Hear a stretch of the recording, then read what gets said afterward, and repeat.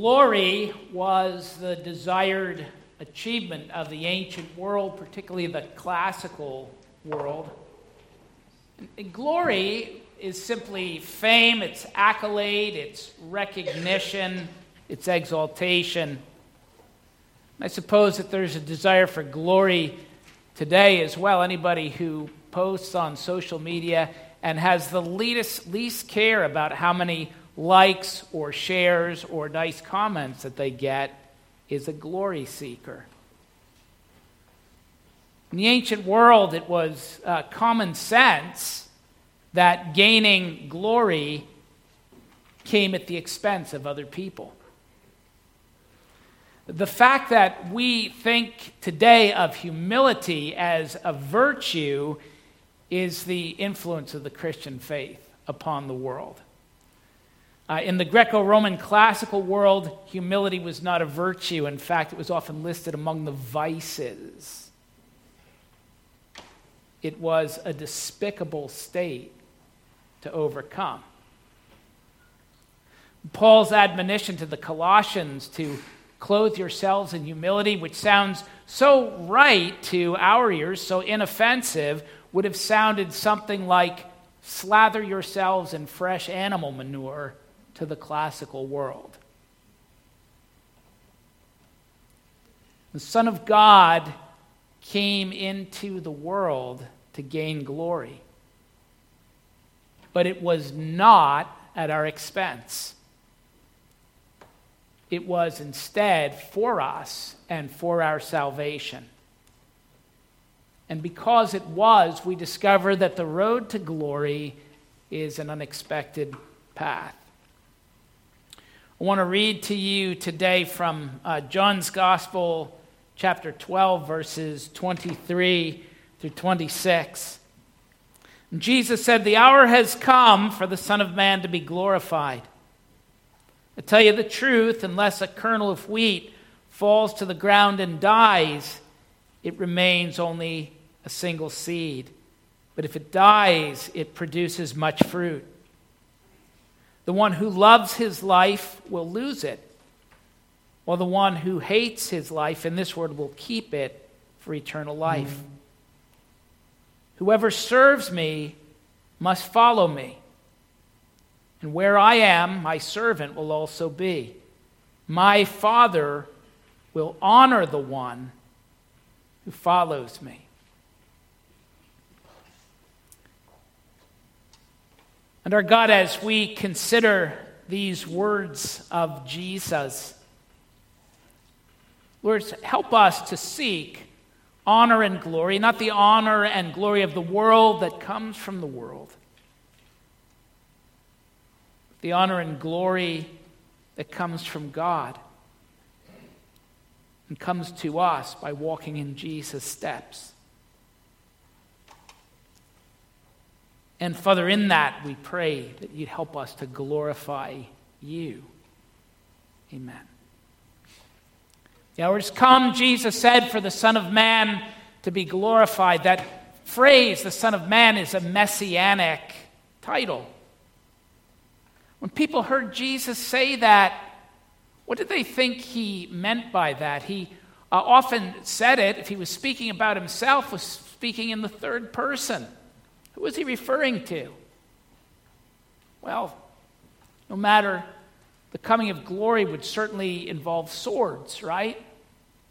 Would certainly involve the shedding of blood, right? What would the crowds think when Jesus said that? The hour has come for the Son of Man to be glorified. What would the crowds think? What would his disciples think? What do you think? The hour has come for the Son of Man to be glorified, and yet he tells us that that glory would come by an inglorious path. That commonly held belief, by the way, was correct. Establishing the kingdom would require bloodshed, but not in the way they had thought. Because Jesus came not to kill to establish a kingdom, but to die to establish a kingdom. And as Jesus talks about it, his language is cryptic, almost incomprehensible. In verse 31, he says, "Now is the time for judgment on this world. Now the prince of this world will be driven out. But I, when I'm lifted up from the earth, will draw all men to myself." He said this to show the kind of death he was going to die. The crowd spoke up. "We've heard from the law that the Christ will remain forever. So how can you say the Son of Man must be lifted up? Who is this Son of Man?" He speaks about judgment coming into the world, condemnation coming into the world, and the ruler of the world being cast out. Did he mean Caesar? Did he mean the kingdom was finally going to come and that the Romans would be driven out of Israel and out of Jerusalem? Then he speaks of being lifted up. And that word, that phrase, has a double meaning. To be lifted up can mean to be exalted, can mean to be elevated, can mean to be made famous, to be feted, to be glorified, we might say. Or it's the word that can be used of one lifted up on a gallows or on a cross.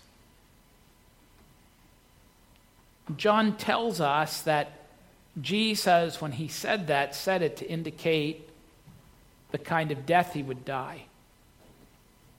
Seems that John did not conclude that after the fact. There's some things in John's gospel that were told that Jesus had said or done certain things, and it was only after he had risen that they realized what he was talking about. But this doesn't seem to be in that category.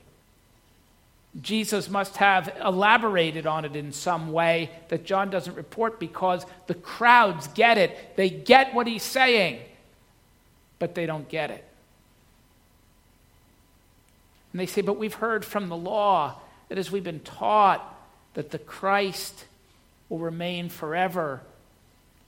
They'd gone to the synagogue, they'd gone to the temple, they knew the chief priests and the teachers of the law who had a very well-formed out eschatology, and they knew what it was supposed to be like when the Christ came. They had it all figured out. It was right there in their Bibles. It's a perennial warning to us to hold our theological constructs loosely. Otherwise, we may find ourselves like the teachers of the law, unintentionally conveying misinformation. But they, like all of us, were products of their times. And they would have understood Jesus, I think, no better if he had spoken plainly.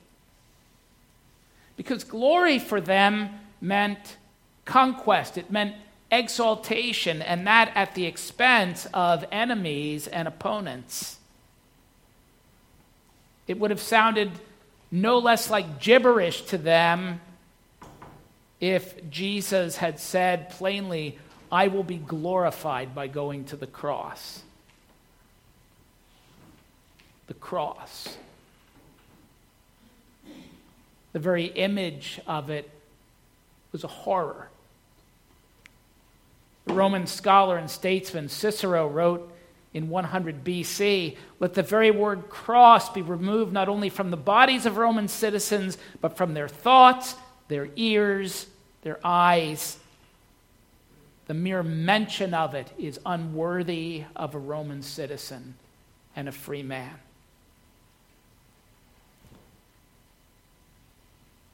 The oldest artistic depiction that we have of the crucifixion is actually a piece of graffiti that was scribbled into a wall on Rome's Palatine Hill.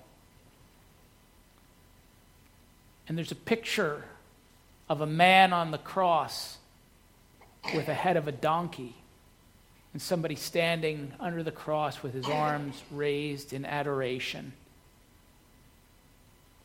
And the words crudely scrawled under it, Alexamenos worships his God. We have no idea who Alexamenos was, but the point of this bit of graffiti that's gotten preserved providentially through history, the point of it's clear. The man on the cross is an ass, and anyone who worships him is a fool. The cross was a horror, despised and despicable, as was anyone who was impaled upon it.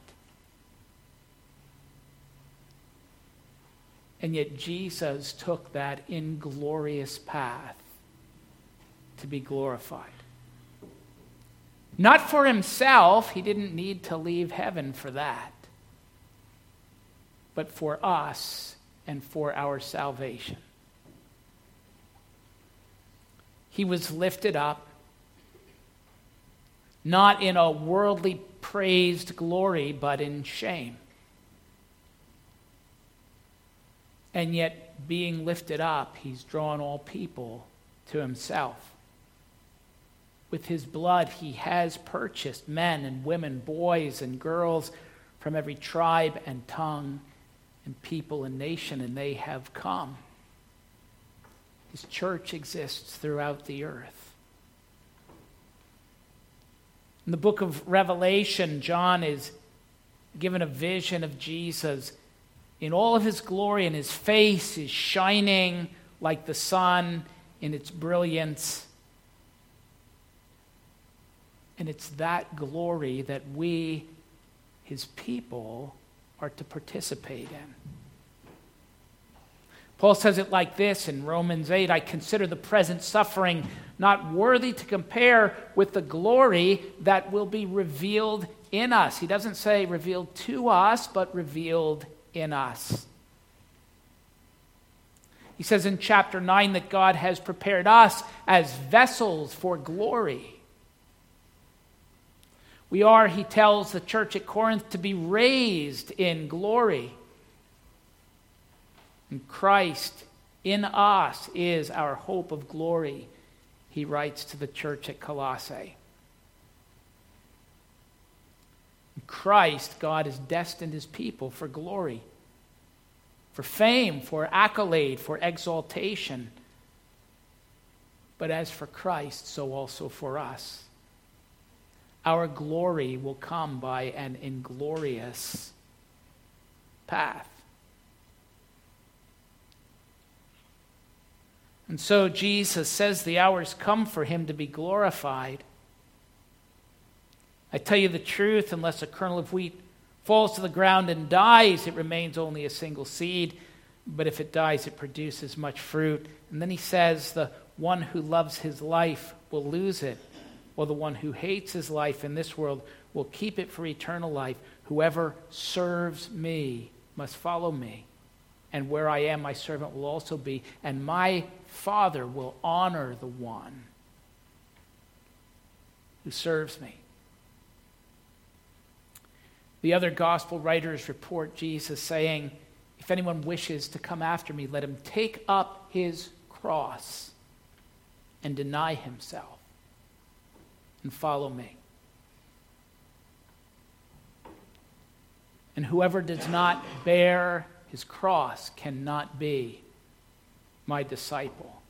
Make no mistake about that. There's no crown without a cross.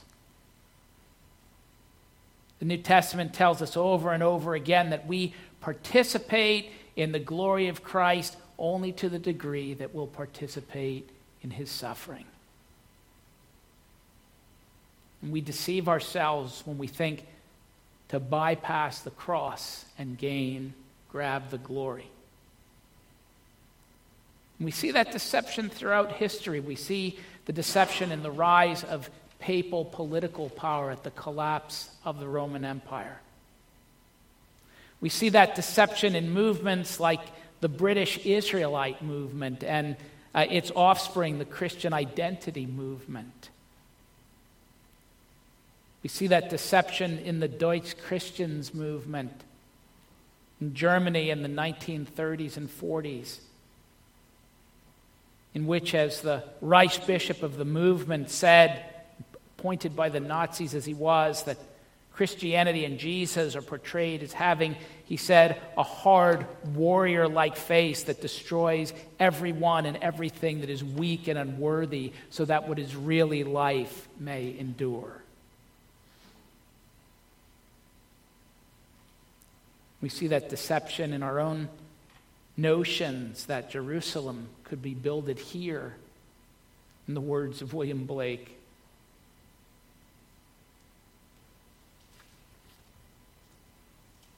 And all of these seek an earthly glory that's gained at the expense of others. Jesus gained glory by an inglorious path, not at our expense, but for us and for our salvation. And in his suffering, Peter tells us that he has left us a pattern that we should follow in his steps. So we confess today in the Nicene Creed that for us and for our salvation, he came down. If he had sought glory as the world knows it, he would never have come down. But he came down. And for insult, he returned love. For hatred, he returned healing. The hour has come for the Son of Man to be glorified.